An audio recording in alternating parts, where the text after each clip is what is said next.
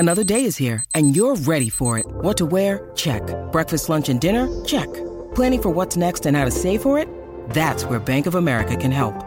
For your financial to-dos, Bank of America has experts ready to help get you closer to your goals. Get started at one of our local financial centers or 24/7 in our mobile banking app. Find a location near you at bankofamerica.com/talktous. What would you like the power to do? Mobile banking requires downloading the app and is only available for select devices. Message and data rates may apply. Bank of America N.A., member FDIC. Good morning, Pats Nation. It's your boy Ray here. Welcome back to another edition of this podcast brought to you by Dear Pats Nation. Bruce Arians threw some major shade at Bill Belichick in the Patriots. Did the Celtics really consider trading Jaylen Brown? Josh Uche, the breakout candidate. The Bruins lose again. Pedroia done with the Sox. Hey, man, the Celtics lost, but it ain't that bad. We're going to talk Cam Newton. We're going to talk Adam Gase. We're going to talk a whole bunch of stuff here on Good Morning, Pats Nation.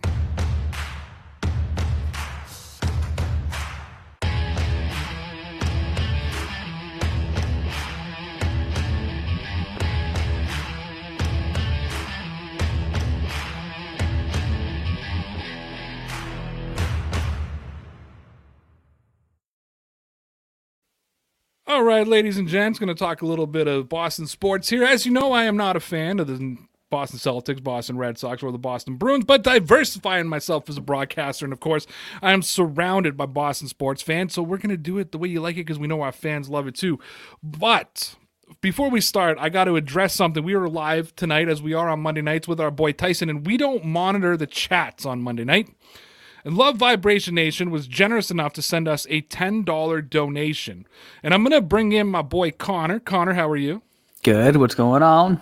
Pretty good. Here's what Love Vibration Nation said. He said, the Saints gave the ball away 3 times. Brady didn't have one sustained drive, even with a stacked team. Tom only good on short field. Rodgers doesn't turn the ball over. Green Bay wins. Saints drop 2 picks. #facts. What is your response to that? Actually, I'll start with the very beginning. I think the Saints actually turned the ball over 4 times. I think Drew Brees threw 3 picks and Jared Cook fumbled, right? Correct. All right. The thing about that, though, was Brady capitalized on those turnovers. One of them was at the 3-yard line. The guy returned the ball, but I think the very first play, he threw a touchdown to Mike Evans. The Saints were kind of going to take control of that game when they threw that first down to Jared Cook, and then he fumbled, and then they completely turned around when they came down and scored. Then the interception again, they scored again. The thing was they turned the ball over 4 times, and when they did, the Buccaneers capitalized off those turnovers. So it was, partly the Saints shooting themselves in the foot, but when they did, good teams take advantage of that type of stuff, and that's what happened. All right, thank you, Connor. We will bring him back a little bit later to give us some expert analysis, but we're going to go to our first story of the day, and that's Bruce Arians reveals major difference in how he treats Tom Brady as opposed to the quarterback's time with the Patriots. This is by Tyler Sullivan of CBS NFL, saying, Tom Brady's in a conference championship game once again. In a vacuum, that statement isn't anything new. After all, he's now reached the doorstep of the Super Bowl 14 times in his career, which is by far the most all-time. What is different, however, is the team he'll be taking with him as he makes a bid to reach the big game. Instead of it being the New England Patriots, the club he won 6 Super Bowls with over his 2-decade career, Brady is taking the Tampa Bay Buccaneers to the conference title game in his first season with the club. Along with the jersey being different, Brady's first season in Tampa Bay has seemingly been a night and day experience in another regard: coaching. It's not hard to spot the differences between Bill Belichick, who follows more of a militaristic approach, and Bruce Arians, who adopts a more laid-back style. While the 2 coaching techniques have produced similar results with Brady at the helm, Arians did highlight how he unlocked one aspect of Brady's game that was largely capped in Foxborough, saying, quote, consummate leader, Arians told NBC Sports' Peter King of Brady. He has been all year. Got the air of confidence that permeates throughout our team every day. I allow him to be himself. Like New England didn't allow him to coach. I allow him to coach. I just sit back sometimes and watch. Buccaneers linebacker Devin White also gave a strong nod to Brady's ability to coach up the rest of the team, saying, quote, Thing I love about Tom is he's always teaching, White said, teaching me how to be a great leader. Every single day, every single practice, he puts the team before himself. First few days he's in the locker room, we're all alike. We're in the locker room with the greatest quarterback of all time. Like, I want to talk to him. I want to get a picture with him. But then he's your teammate. You're here for a reason. A few weeks ago, I was kind of upset that I didn't make the Pro Bowl. He's like, D, there's a bigger bowl I'm chasing. We're all chasing. Come on. I just thought, man, it's a blessing to hear that. I need to hear that. This thing about us, he's still chasing those bowls in his 40s. I'm just so grateful to be able to spend this time with him, end quote. This ability to have a bigger voice within the Bucs organization may have been one of the more attractive aspects of Brady leaving the Patriots last offseason. It's likely much easier for him to use his aura of being the greatest of all time on a brand new team that features a more receptive coach in Arians than the situation he had in New England. After all, trying to coach in the manner that Arians highlighted may be difficult lane to merge into Belichick, especially after having decades of time rolling through a certain routine. No matter which way you prefer, however, you can't argue with the results, as Brady's had his Patriots routinely in contention and is now firmly has the Bucs in Super Bowl conversation. He'll now try to reach the Super Bowl for the 10th time in his career when the Buccaneers roll in the Lambeau Field to take on the Packers on Sunday. Heading over to some Celtics news, the Celtics discussed trading Jaylen Brown in the James Harden trade talks. Boston Celtics general manager Danny Ainge fed into NBA rumors this past weekend, suggesting that his team did engage in the talks with the Houston Rockets for James Harden. By now, you already know that Harden was dealt to the Brooklyn Nets in a 4-team trade last week that brought back 4 first-round picks as the centerpiece for Houston. Boston had apparently been involved in Harden trade talks for some time ahead of that deal materializing. ESPN's Brian Windhorst made his claim on his recent Hoop Collective podcast, noting that Brown was discussed as a potential target for the Rockets. There's no telling how far the talks got from there. What we do know is that Ainge has been steadfast in his unwillingness to trade either Brown or fellow star Jason Tatum in the past. That included talks for the likes of Kawhi Leonard and Anthony Davis. That's despite NBA rumors linking these Celtics to both star players. It's highly unlikely Ainge seriously considered moving off of Brown for a volatile personality such as Harden when he wouldn't pull the trigger for either Leonard or Davis. This comes on the heel of previous reports suggesting that the Rockets' asking price from the Philadelphia 76ers for James Harden was seen as too pricey. While Philadelphia was willing to discuss Ben Simmons, it would not part with rookie Tyrese Maxey in a package for Harden. Despite not pulling the trigger on a Harden trade, the expectations here is that Ainge and Co. will be active ahead of the March NBA trade deadline. Boston certainly boasts the second-best record in the Eastern Conference at 8-4. Both Brown and Tatum have morphed into legitimate stars.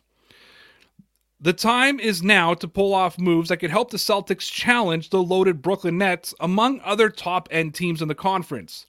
While it would be a much lower scale, Boston has assets that would add to its talented core group.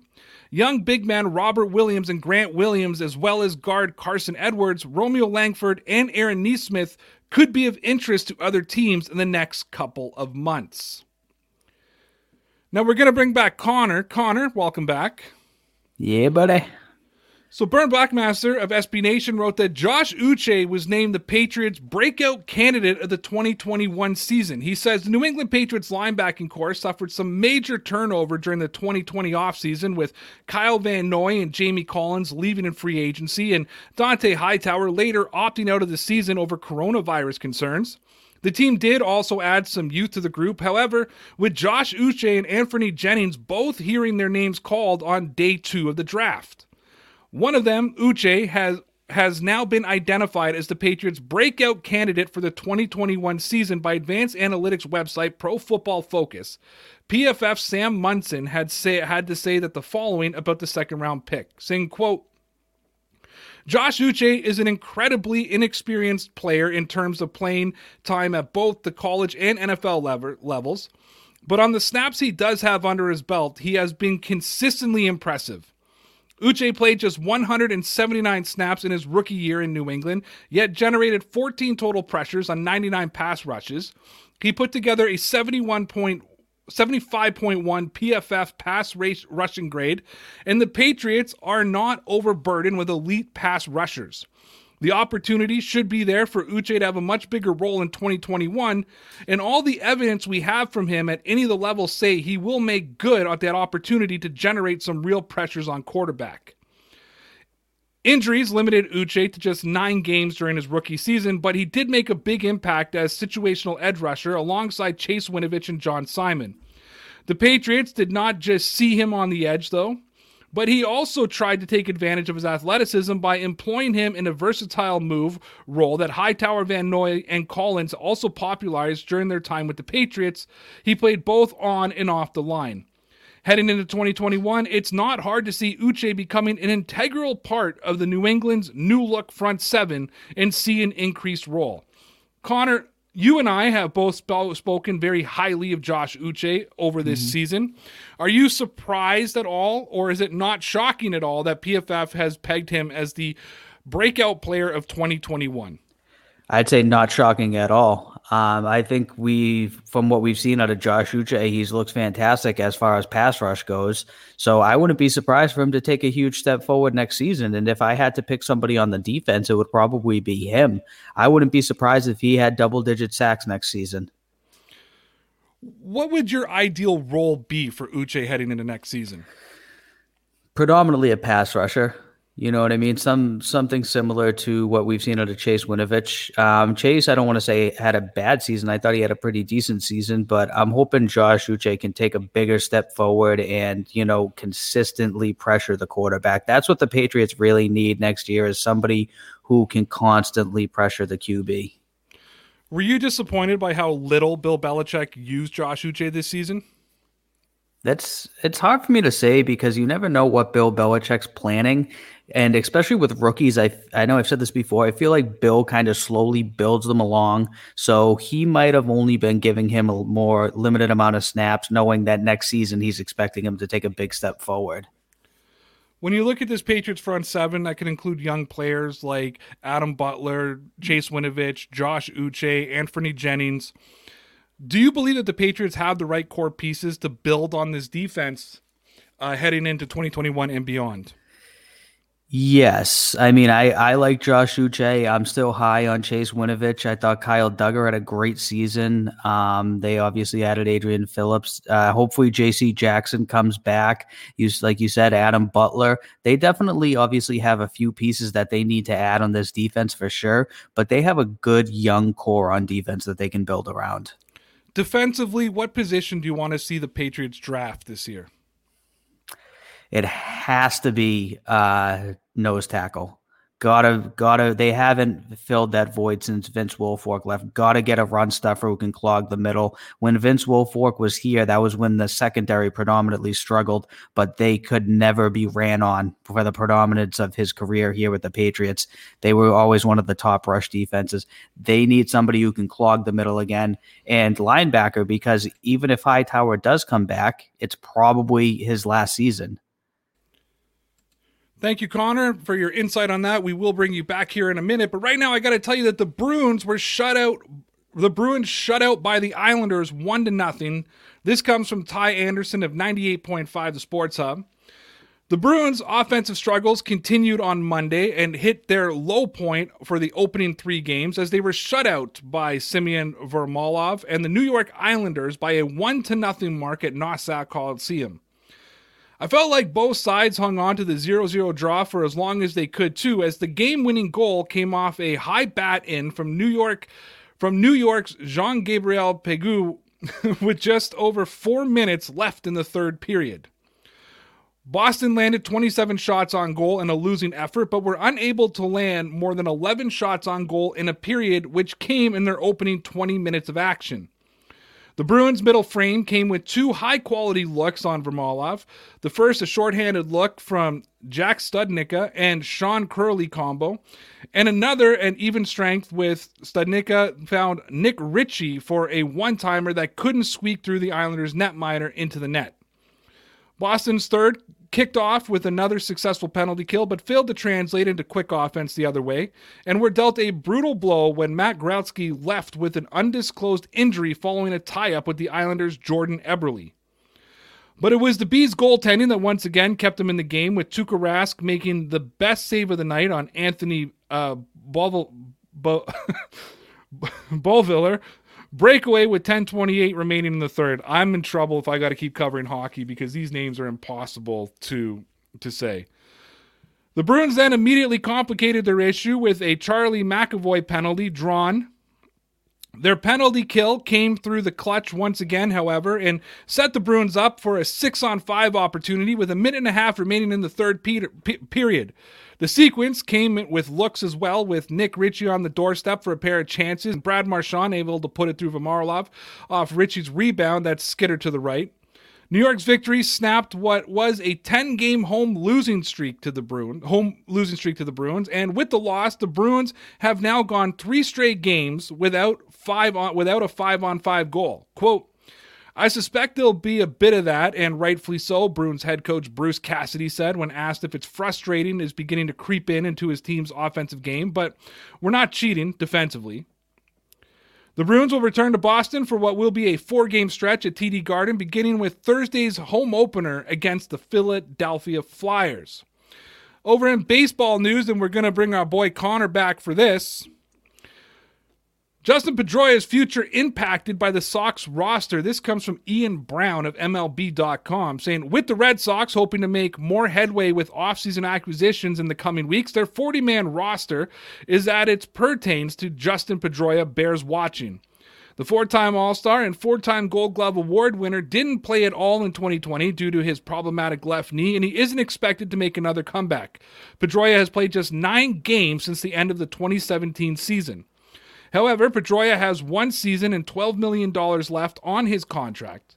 Unlike in the past few regular seasons when the Red Sox have been able to keep him on the 60-day injured list, that is not permitted during the offseason. In other words, Pedroia is taking up a spot on the 40-man roster that the Red Sox could well need as a chief baseball officer Chaim Bloom adds to his 2021 team. Boston's 40-man roster will be full force once lefty Martin Perez passes his physical and signs his new 1-year contract that includes a club option for 2022. To make room for Perez on the roster, the Sox on Monday had to trade their number 14 prospect, C.J. Chatham, an infielder, to the Phillies for a player to be named or cash considerations. To remedy the potential logjam, the Red Sox and Pedroia could work out some sort of parting settlement in the coming weeks. The Boston Globe's Peter Abraham tweeted that a resolution could come this month. Given Pedroia's importance to the franchise, the Red Sox have been giving him the latitude to try and decide how he wants this situation to play out. Pedroia could join the Red Sox as a consultant or instructor if he wants to be affiliated with the club. The Red Sox will find a spot for him. While Pedroia definitely has the leadership, knowledge, and passion to be a coach or manager at some point, the general expectation is that he will spend most of his time with his wife and sons in Arizona in the coming years as he continues to distance himself from his playing career. In fact, that is what Pedroia has mostly done since May 2019, when yet another comeback attempt had to be aborted due to a recurring knee pain. Pedroia had planned on coming to spring training in 2020, but he suffered a setback the month before camp opened and has basically been idle ever since. The 37-year-old was drafted by the Red Sox in 2004 with the 65th overall pick. In 1,512 career games, Pedroia slashed at .299, .365, .439 with 922 runs, 1,800 hits, 140 homers, and 725 RBIs. He was the American League Rookie of the Year in 2007 and won the AL MVP the following year.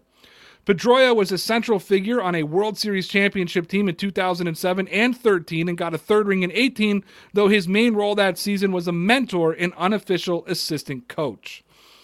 Connor, you're a big Red Sox fan. Mm-hmm. How do you feel that Pedroia's time with the Boston Red Sox is coming to an end? I feel like it is time. It's been a long road for Dustin Pedroia. This was inevitable. He had that knee injury, and he's never been right since.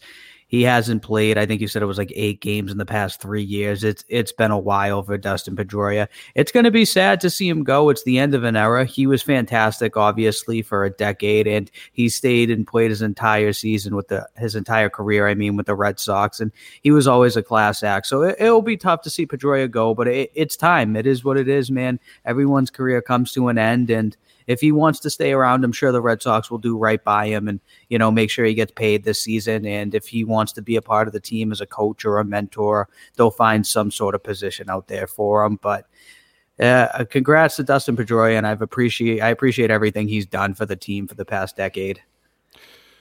I know that he hasn't played in a few years, but this has to be a tough stretch. I mean, we're talking 11 months for Boston fans who saw Tom Brady leave the Patriots. Mm-hmm. You saw Mookie Betts get traded to the Dodgers. Yep. For Boston Bruins fans, Zdeno Chara left the team, and now Dustin Pedroia is leaving. It really feels like, outside of Mookie Betts, that the entire 2010s has now left the building. Right. This is definitely another name that's being added to the end of an era. This one does hurt a little bit less because he is going to be retiring, and I did see this coming. I think pretty much anyone who's been following the Red Sox knows that his knee just wasn't going to get any better, unfortunately. But yeah, you're absolutely right, man. This is kind of the end of like the really big Boston names that, have been real big figures for the past 10 years for all of the 2010s. When you talk about the popularity of Red Sox players, where does Pedroia, say, rank with guys like David Ortiz and Pedro Martinez and those kind of guys? Just slightly below, man. Dustin Pedroia is very well liked by Red Sox Nation. I feel like David Ortiz is like the main figure. Big Papi will always be like the number one Red Sox figure. Then you had Pedro Martinez, Manny Ramirez, all those guys who won the original 04 World Series. I think because they were the first ones to win it in 87 years, 86 years, they'll always be like the fan favorites. But Dustin Pedroia is right up there, man. All right, Connor, I want to keep you here because here's another one from the Providence Journal, the Milford Daily News. Mark Daniels saying Newton has already shown that he's not a good fit for the Patriots. The Patriots face another offseason in which they're in need of help at quarterback. It was never going to be easy to replace Tom Brady, and that was apparent after a difficult 2020 season. In honor of Brady, the Providence Journal will look at 12 veteran quarterbacks who the Patriots could acquire. Cam Newton. 2020 stats. In 15 games, Newton went 242 for 368, 65.8% for 2,657 yards with 8 touchdowns and 10 interceptions. He also rushed for 592 yards and 12 touchdowns. Newton will be an unrestricted free agent. Fit with the Patriots. Newton fit in with the Patriots in 2020 because he's a great leader. Players navigated towards him because of how hard he works. He was a joy to be around, and he represented the players voting him captain. However, on the field, it seemed like the Patriots were trying to fit a square peg into a round hole. Newton has talent, as evident by his 12 rushing touchdowns, but his lack of ability as a passer made the Patriots one-dimensional. Newton threw for 300 yards twice, but failed to reach 100 passing yards 4 times. Newton would benefit from a team and offense built around him. The Patriots weren't that team. That Cam Newton experience wasn't all bad. The veteran set franchise quarterback records in rushing yards and rushing touchdowns in the regular season finale. He became the first Patriots quarterback to haul in a receiving touchdown. Yes, there were some fun moments. However, between Newton's ability and his lack of talent at receiver and tight end, the 2020 season was a failure. Newton had the opportunity to win or send a game into overtime in 4 of the Patriots' first 5 losses. It'll be interesting to see what Newton's market is. He signed an incentive-laden deal worth the league minimum last summer. Newton will likely be paid more than that this offseason. He's also said that he doesn't want to head into the next season as a backup quarterback. Bill Belichick's comments on Cam Newton October 2nd, 2020 said, quote, Cam does a great job of connecting with everybody, whether it's his teammates, his receivers, guys on defense, other people in the organization. He's here a lot in the building, and he's visible. He's in sight and is connecting with people as much as any player. He's in the building more than any player on the team. He spends a lot of time talking and connecting and building relationships with those people. I mean, he has tremendous leadership, so it's very impressive. Odds. As the season went on, Newton didn't seem like a great fit for the Patriots offense, and it does make sense to see each party here give thanks and move on. Theoretically, the Pats could sign Newton to a 2-year deal, make him a bridge quarterback, and draft a young quarterback to mentor. Newton's a great guy and would be a fine mentor. However, Newton wouldn't say if he would be back after the Patriots' regular season finale against the New York Jets.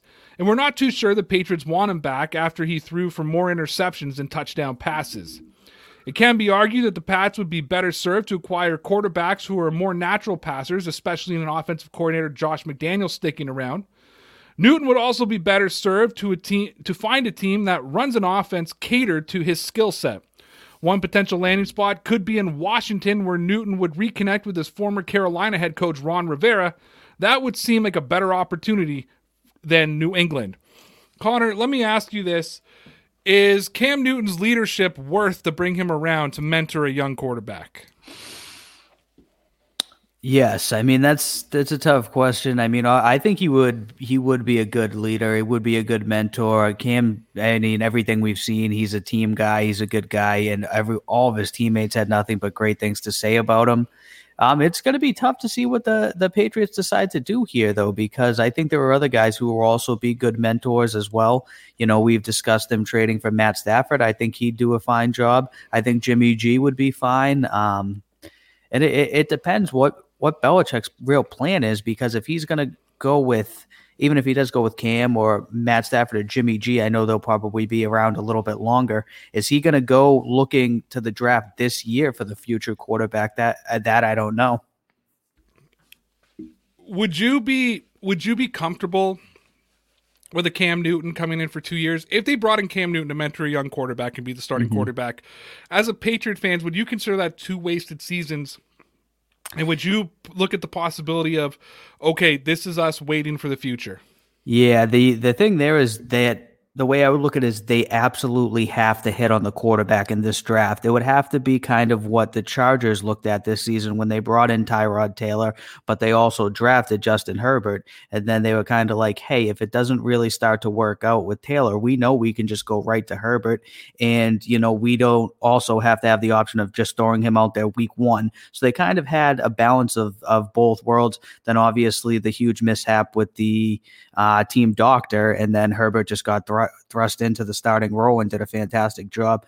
I think the Patriots would have to do something like that. If they were to bring back Cam Newton, they'd have to, you know, have a quarterback who they're planning on going to at some point, whether it's halfway through the season or whether it's 3 years from now, if Cam Newton was to be there for 2 years.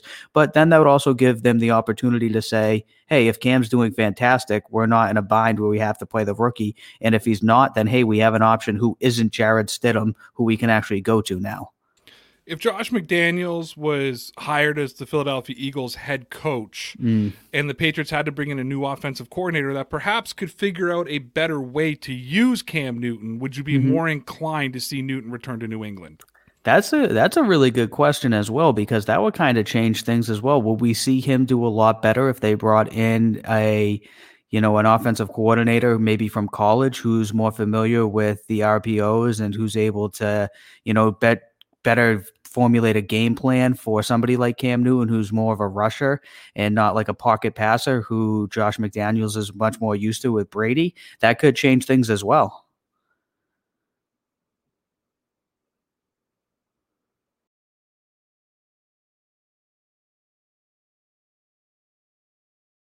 Visit RockyMountainBarber.com and get all the products you need to take care of your hair, beard, and skin. Get their small batch, all-natural beard balms and oils, pre-shave oils, lotions, hair products, razor blades, and so much more. Visit Rocky Mountain Barber Company and use the promo code RAYROUTE and save 5% off all your orders. Get your small batch hygiene products at RockyMountainBarber.com. You can get your male hygiene and grooming tools and take care of everything below your belt from Manscaped.com. And use the promo code RAYROUTE and you'll save yourself 20% and get free international shipping. So take care of your boys and get all of your male hygiene and grooming tools at Manscaped.com. So what I was saying when I realized my mic was muted was that we do have one more story for you, and we're going to keep Connor with you. You didn't hear me say that, did you, Connor? I didn't know. I didn't know what was going on. Okay, my mic was muted, and Right. I didn't know. So I apologize. Day 4 of the podcast. We're going to make mistakes. There we go. So this one comes from Yardbreaker, and it's saying that Red Sox expected to take a conservative approach with Chris Sale. Mm-hmm. Even though left-hander Chris Sale is slated to throw off a mound later this month for the first time since undergoing Tommy John surgery last March, the Red Sox could take things slow with the starting pitcher's rehab, according to ESPN's Buster Olney. Sale, who turns 32 in March, last pitched in a big league game back on August 13, 2019. The Florida native signed a 5-year, $145 million contract extension, which includes an opt-out after 2022 and a vesting option in 2025 with Boston shortly before the start of the 2019 season. Because of the money they've invested in him, the Red Sox writes Olney, quote, would love for Sale to come back and be a factor at some point in 2021, but are more apt to take the conservative approach. Put another way, the pace for Sale's return from Tommy John surgery is expected to be deliberate, according to sources. As Olney notes, pitchers typically take anywhere from 12 to 15 months to recover from the elbow reconstruction that Tommy John surgery. With that time frame in mind, Sale in theory could be on track for a June or July return to the mound this coming season, especially given the hurler's drive. Red Sox chief baseball officer Chaim Bloom said as much when speaking with reporters back in November, saying, quote, with Chris, we're still looking at a midsummer return to have him fully stretched out as a starter, said Bloom. But everything continues going along with that. Arm's doing great, which is awesome. While Sale's arm might be doing great at the moment, there is a legitimate possibility that the Red Sox would not want to rush the 7-time All-Star back too soon, given the fact that he's still under contract for at least 2 more seasons. Both the team and the pitcher have reason to take a long view of his recovery. Lonely wrote Monday, the bulk of the left-hander's production for the Red Sox will happen in the last 3 years of the deal. Per Spotrac, Sale is set to earn $30 million in 2021, as well as $30 million in 2022, $27.5 million in 2023, $27.5 million in 2024, good for a hefty sum of $85 million over the final 3 years of his contract. He has a full no-trade clause included in there as well. Taking the idea that Sale's timetable could be pushed back further than initially expected, Boston may be due even more to address its starting rotation and needs to now... Taking the idea Sale's timetable could be pushed back further than initially expected, Boston may need to do even more to address its starting rotation needs between now and the start of the 2021 season. Red Sox manager Alex Cora touched upon this issue when appearing on MLB radio over the weekend, saying, quote, I think being deeper means the world this year, said Cora. You come from a shortened season and all of a sudden you're asking these guys to perform at high levels for a lot of innings, so you've got to be careful. So we're trying to do that and at the same time compete the highest level on a daily basis. Connor, let me ask you something now. After the 2018 season, Cy Young season for Chris Sale, do you believe that the Boston Red Sox made a mistake giving him so much money? No. Chris Sale's one of the people that I believe in deeply. I love Chris Sale's drive. I think he's a maniac. Anyone who's watched him closely knows that he's just as mad about this injury as any of the Red Sox fans are. I think he's going to be pushing to come back. I wouldn't be surprised to see him back sooner than they're saying. I think the only way he doesn't come back sooner than they're saying is because they might force him to do so. It seems like he's already well on track. I mean, it's January now when he's getting ready to throw off of a mound, so that to me means that he's going to be ready to throw in an actual game in the next few months, which we're still about 3 months away from the Red Sox really getting going and playing actual meaningful games. I fully expect Chris Sale to come back strong as ever and to still have a good season. He's only 32, and the issue in the past has been his arm, and now that he's had the reconstructive surgery, I have a lot of faith in Chris Sale. Well, right now, spring training is still scheduled to start at the end of February. We don't know if that's going to happen because of obviously the pandemic and all that kind of good stuff, but MLB, as far as I know, is still trying to push for an April 1st start. Yep. Can the Red Sox survive if it is an April 1st start till the end of June, beginning of July without Chris Sale in their rotation? Yeah, that's going to be tough. Obviously, they've done little to address that to this point. I'm hoping to see them make some sort of trade or do something in the meantime. I thought it was good that they added Martin Perez the other day for depth. He wasn't terrible last year. He was one of the few people that actually contributed outside of Nate Eovaldi. But I think they're going to have to score a lot of runs. They're going to have to be scrappy if they want to still be in the mix come June and July, because that's kind of halfway through the season at that point. But I think it's going to be a tougher season for the Red Sox, but I think they might be all right. Alex Cora was interviewed on the weekend, and he said that he believes the pitching depth is deeper than it was in 2019. Going into the 2021 season, pitching has been one of your biggest concerns. Yeah. And it's become a budding joke between you and I on Twitter. No matter who we talk about, I ask you if they can pitch. Would you agree with Alex that the pitching is deeper than it was in 2019? I'm trying to think who they had in 2019. I think it's actually pretty similar. They're going to have Eovaldi. They're going to have Erod back at Chris Sale, obviously, at some point. They're bringing back Martin Perez. I can't think of the kid's name off the top of my head, but he pitched at the end of last season. He was actually a rookie, I believe. They brought him up from AAA. So he's supposed to be a bright spot as well. I don't know if they're necessarily deeper. I don't think they're that deep when it comes to the starting rotation, and they're definitely not deep in the bullpen, but they're definitely drastically better than they were last season, that's for sure.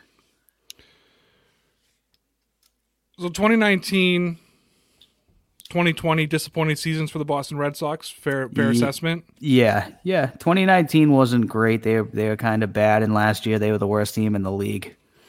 What do you expect out of this Red Sox team heading into this year in a division, an AL East, that you just saw the Yankees bring on re-sign LeMahieu? Yeah. They brought Corey Kluber in, two-time Cy Young winner.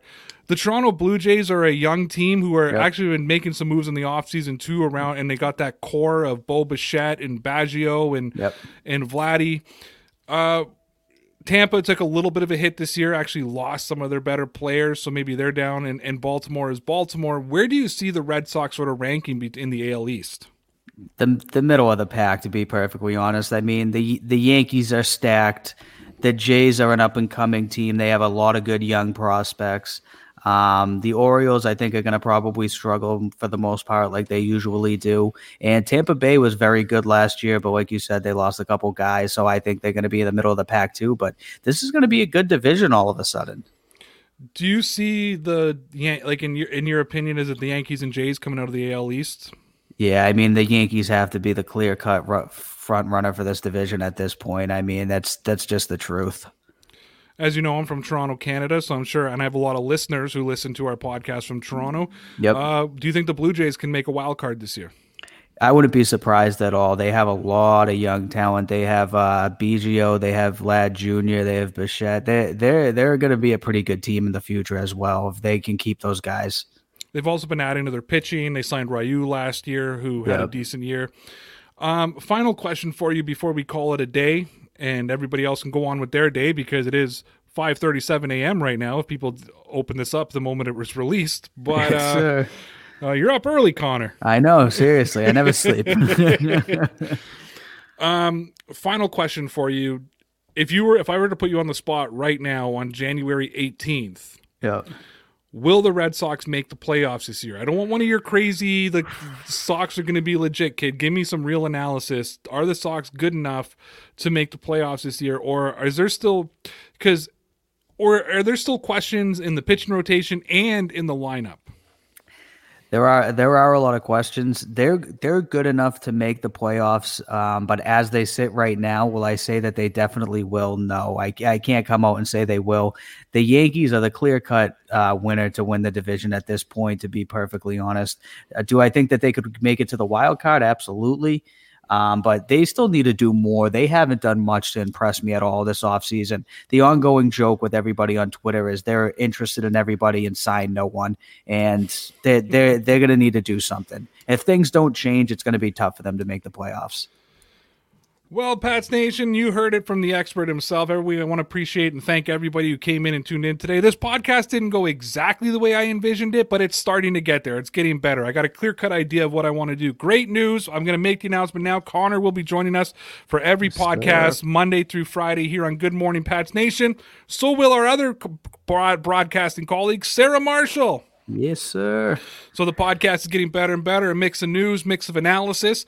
Make sure you tune in to our live stream tonight at 9 p.m. Eastern Time. It will be Connor, Sarah, and I answering all of your questions before we come on the podcast and get down to the nitty-gritty. Everybody, thank you so much for tuning in. Take care. See ya. See ya.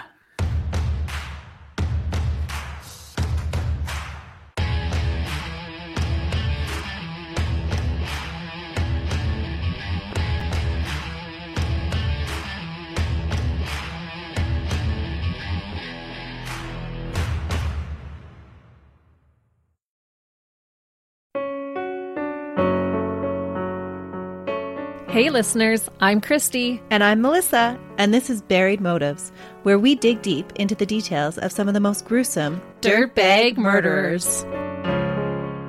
She said she enjoyed hurting things that can't fight back. And that is a disturbing view into the mind of a murderer and such a dirtbag.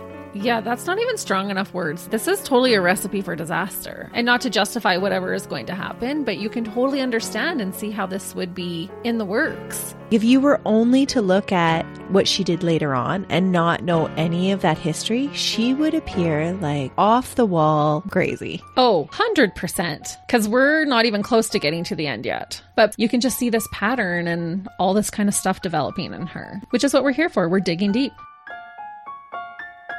Join us each Thursday as we unearth the dirtbags that live among us and the motives buried there. Hope you join us as we exhume the truth.